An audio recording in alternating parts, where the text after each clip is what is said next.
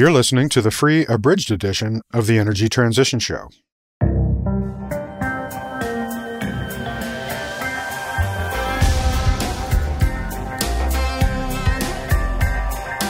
Oil, coal, hydro, nuclear energy, natural gas, energy infrastructure, solar power, wind turbines. Essentially, this revolution to the small-scale, local, decentralized, and renewable resources is really affecting every aspect of how the electric power system is operating. There's greater command intervention by the governments into capital formation, and decoupling and deglobalization could enhance it.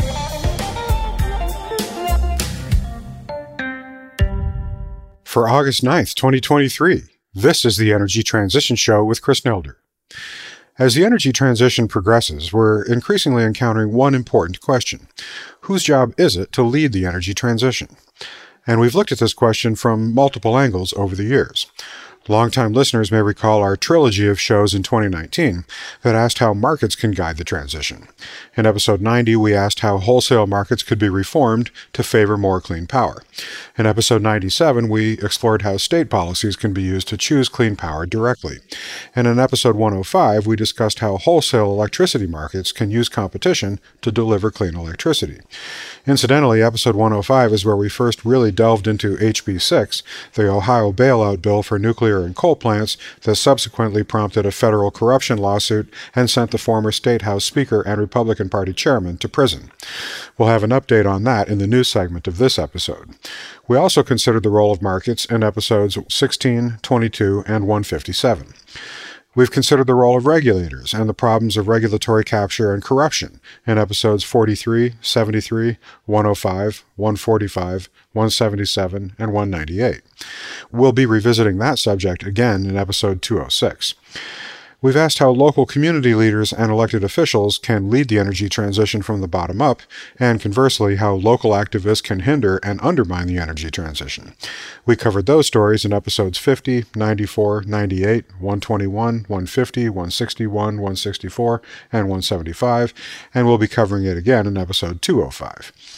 We've also looked at the role of governments, particularly where no one else seems able to meet a particular challenge, or where that challenge isn't really anyone else's responsibility. We explored those ideas in episodes 137, 181, 185, and 196. So today, we're going to try to bring some of these disparate threads together in a high-level conversation with a former regulator who believes that regulators and governments will have to play much more creative, courageous, and ambitious roles in the future to contend with the challenges of the energy transition. For over 30 years, Audrey Zibelman has had an impressive career in the utility sector, including roles as General Counsel for the New Hampshire Public Utilities Commission, Vice President at Xcel Energy, Executive Vice President and COO of the PJM Interconnection, the largest structured wholesale electricity market in the U.S., Chair of the New York State Department of Public Service, the utility regulator in that state, the CEO of the Australian Energy Market Operator, or AEMO, various non-executive director roles at multiple energy companies, as well as leading her own consultancy, Veridity Energy. She has an incredible wealth of experience to bring to bear on these important questions, and it's a huge honor to have her join us as a guest in today's conversation. Then in the news segment, we'll update the story on the federal corruption lawsuit over HB 6 in Ohio. We'll note the latest move by Australian billionaire and climate activist Mike Cannon-Brookes. We'll recognize some recent efforts to curb utility lobbying and influence. We'll check out the transformation of a coal plant to a battery storage facility.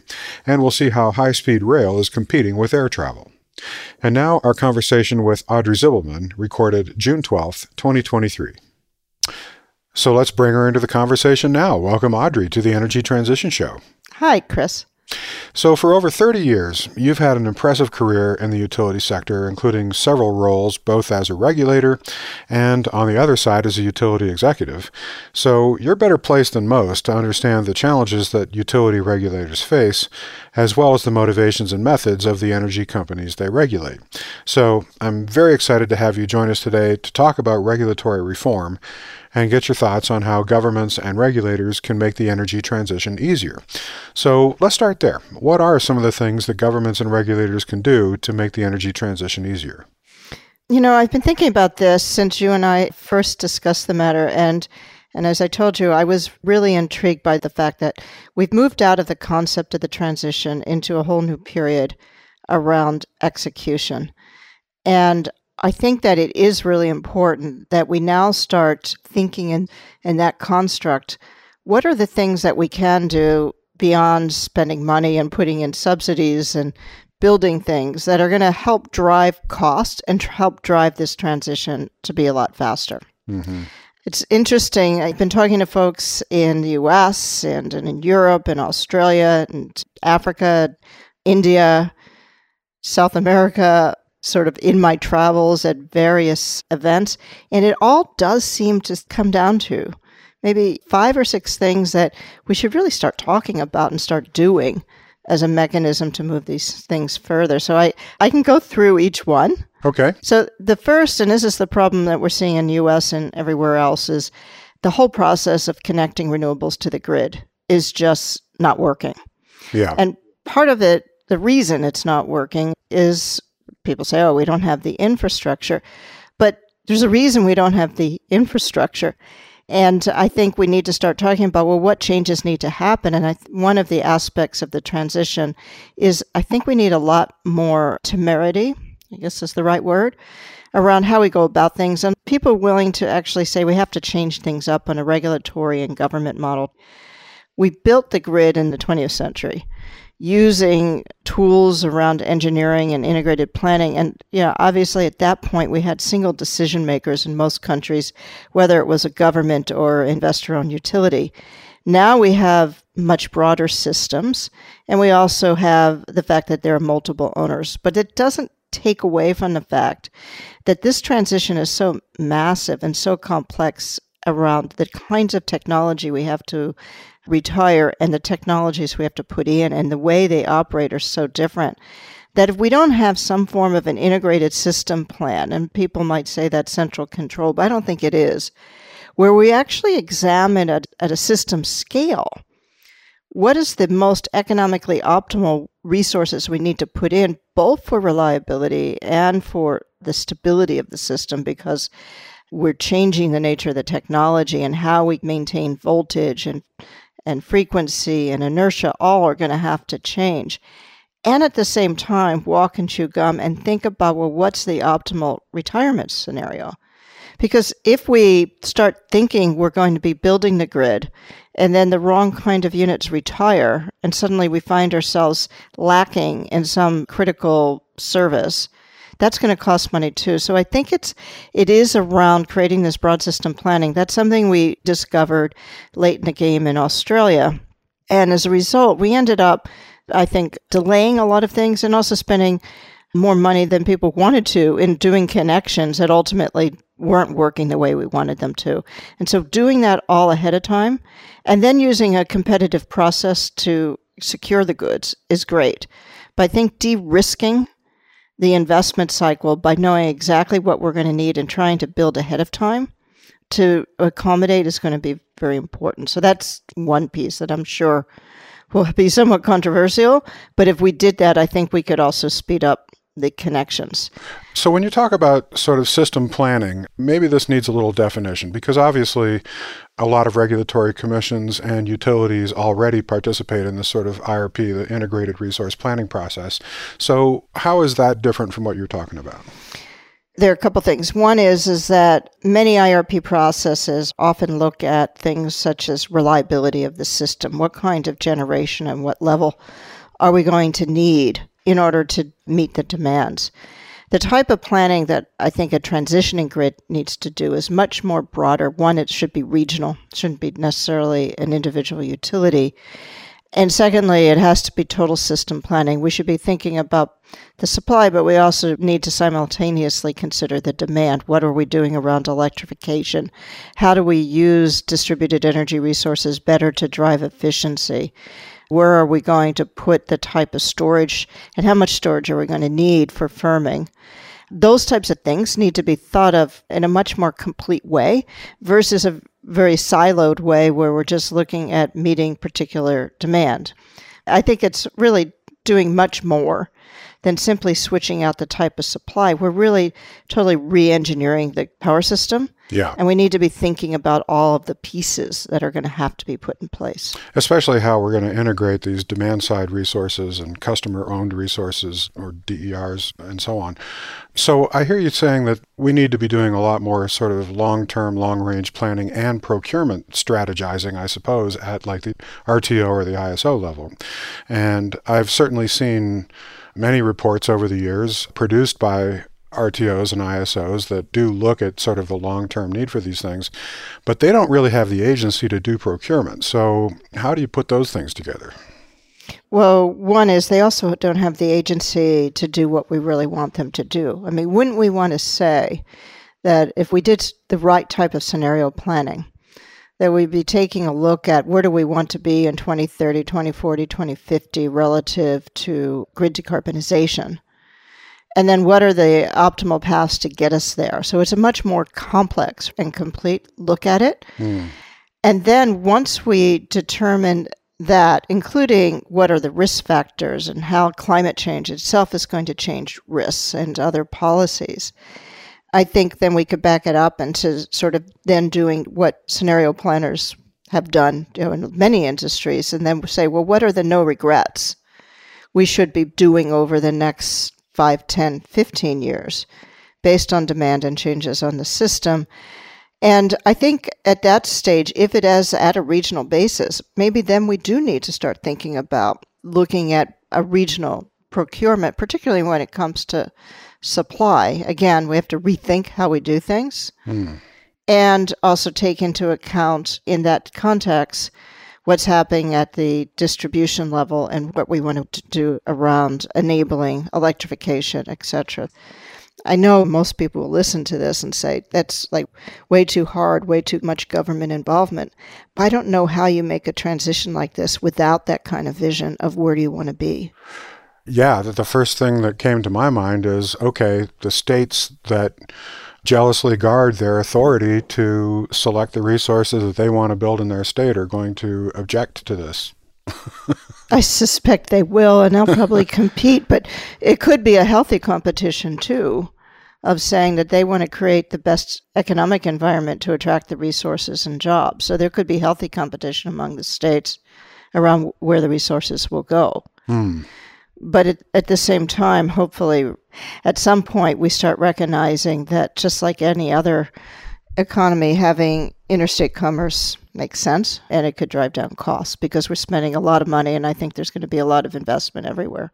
But doesn't this suggest that there's going to have to be potentially some new authorities granted to RTOs and ISOs, or at least a new concept of how guidance and authority is divided between these structured regional wholesale markets and the states? Yes, I think we do. I think we have to look back and say, do we want the regional authorities? And it may be that you can do this and maintain the procurement at the state level. But I think if we do that, and this is where I think the scenario planning and good modeling could be helpful, we could potentially see then that what states are doing is actually creating a cost to consumers that may not need to be there. Yeah. And then it becomes both a harder and easier issue. Yeah, I take that point. All right, what was the next one? The next piece, which probably goes very closely to the first, is, I think, around market design. And recently, another study was produced in the UK, I think it was last week, around the value of locational pricing, which goes to part and parcel of the first, to get much better information. I think that this is an area that's probably one feature of market design that's going to be really important.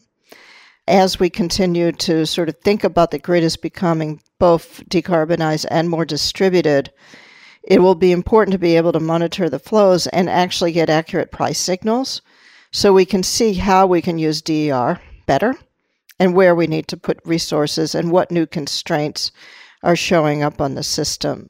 And I think if there are any time that we need to go back, I mean, most of the RTOs use locational pricing, but it's not used universally. And again, without that kind of information transparency, I would worry about the fact that people are paying more than they need to for energy, which should be everyone's objective. Yeah. I assume you're talking about the Ofgem study. Yes. Right.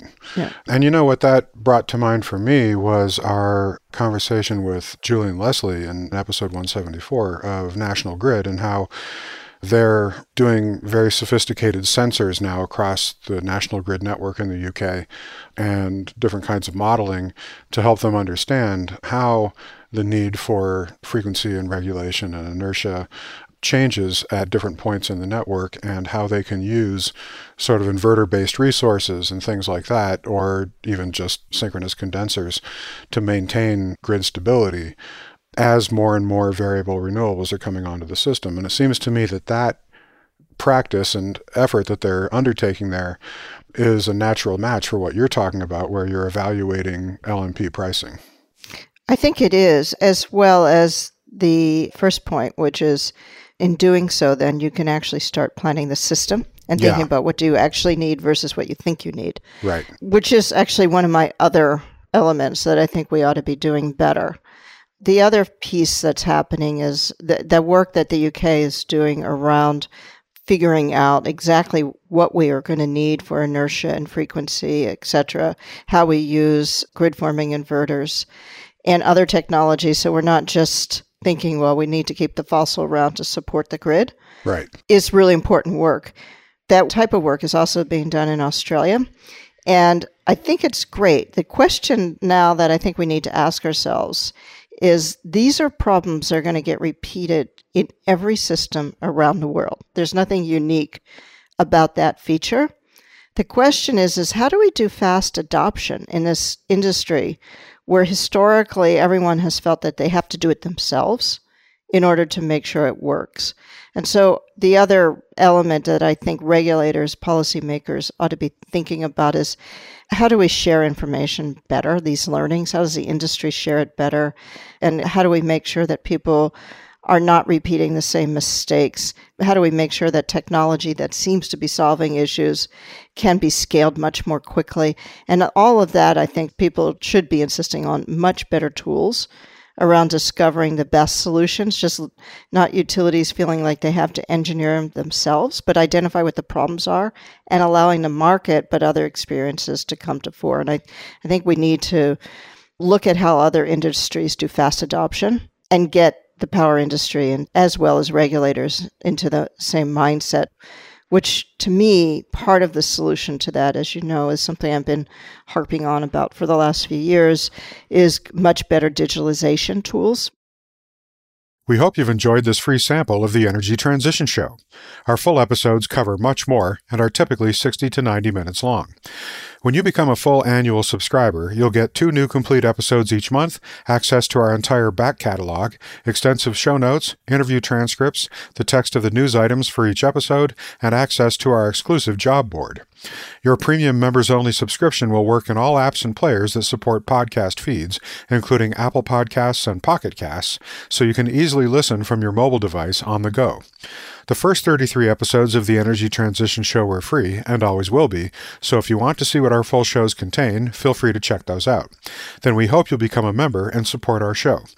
In order to bring you the most unfiltered, unbiased, honest information possible, we have elected not to take any sponsors or advertisers. The Energy Transition Show is entirely supported by listener subscriptions. To become a subscriber and enjoy our full offerings, just point your browser to energytransitionshow.com and click the Become a Member button. Annual subscriptions, which include full access to our entire back catalog of full-length episodes, are just $60 a year. Monthly subscriptions are $6.99 a month and give you access to the 2 most recent episodes. Single episodes can be purchased for $7 each. We also offer discounted annual subscriptions for individual university students and professors, as well as group licenses for companies, nonprofits, and universities. So join us today and support our ad-free podcast featuring high-quality, cutting-edge interviews and news about the most important story of our time, energy transition. And now a quick look at some recent news items. Item 1. At long last, 2 of the principal actors in one of the largest corruption cases in Ohio history are finally getting their just desserts. At the end of June, former State House Speaker Larry Householder was sentenced to the maximum 20 years in prison for orchestrating a nearly $60 million illegal bribery scheme. And the former Ohio Republican Party chairman Matt Borges was given a 5-year prison sentence for his role in the pay-to-play scheme that helped Householder win control of the Ohio House of Representatives in 2018. The two received bribes from First Energy to advance House Bill 6 in Ohio in 2019 and defended against a ballot measure. The bill awarded a $1.3 billion bailout for 2 nuclear plants owned by First Energy. That portion was repealed in 2021. It also bailed out 2 1950s-era coal plants owned by the Ohio Valley Electric Corporation that had lost money for many years, one in Ohio and another in Indiana. That portion of the bill remains intact and has resulted in $400 million in subsidies from Ohioans so far, an amount that is expected to double by 2030. Both men were immediately taken into custody and have appealed. But there is still more justice to be done. Householder's former political strategist, Jeff Longstreth, and lobbyist Juan Cespedes, who pleaded guilty and testified against their former associates in the federal corruption trial earlier this year, have yet to be sentenced. They face up to 6 months in prison as part of their plea deals. Former lobbyist Neil Clark, who had pleaded not guilty, committed suicide in March 2021. And the chairman of the Ohio Public Utilities Commission, Sam Randazzo, who First Energy admits to bribing in addition to Householder, has never been charged with a federal crime. Neither have First Energy executives that were fired over the scandal, including then-CEO Chuck Jones. Randazzo, who is a defendant in the state's civil corruption case against First Energy, Harbor, and others, claims he did nothing wrong, and continues to enjoy the support of Governor DeWine, who appointed him. DeWine also claims ignorance of the massive bribery and corruption scheme that went on under his nose. If you've missed our ongoing coverage of this scandal over the past several years, including how gullible, if well-meaning, climate hawks uncritically supported HV6 simply because it kept uneconomic nukes running, listen to episodes 156 and 177. Item 2. As we have chronicled in the news items of episodes 141, 161, and 192, the extremely ambitious $20 billion Sun Cable project, which would build a 4,200-kilometer undersea cable to export solar-generated electricity from Australia to Singapore, founded on the rocks of financing in 2021, and went into... Well, that's it for this episode of the Energy Transition Show. Thanks for listening. You can find our show archive and give us feedback and suggestions at energytransitionshow.com. On social media, you can follow us on Mastodon at transitionshow@mastodon.energy or on Twitter at transitionshow. Chris Nelder creates the show, Kevin Melsheimer edits it and makes us all sound brilliant, and Justin Ritchie produces our listener experience. Mike Sugar composed and produced our theme music, and you can find him at MikeSugarMusic.com. The Energy Transition Show is a production of the XE Network.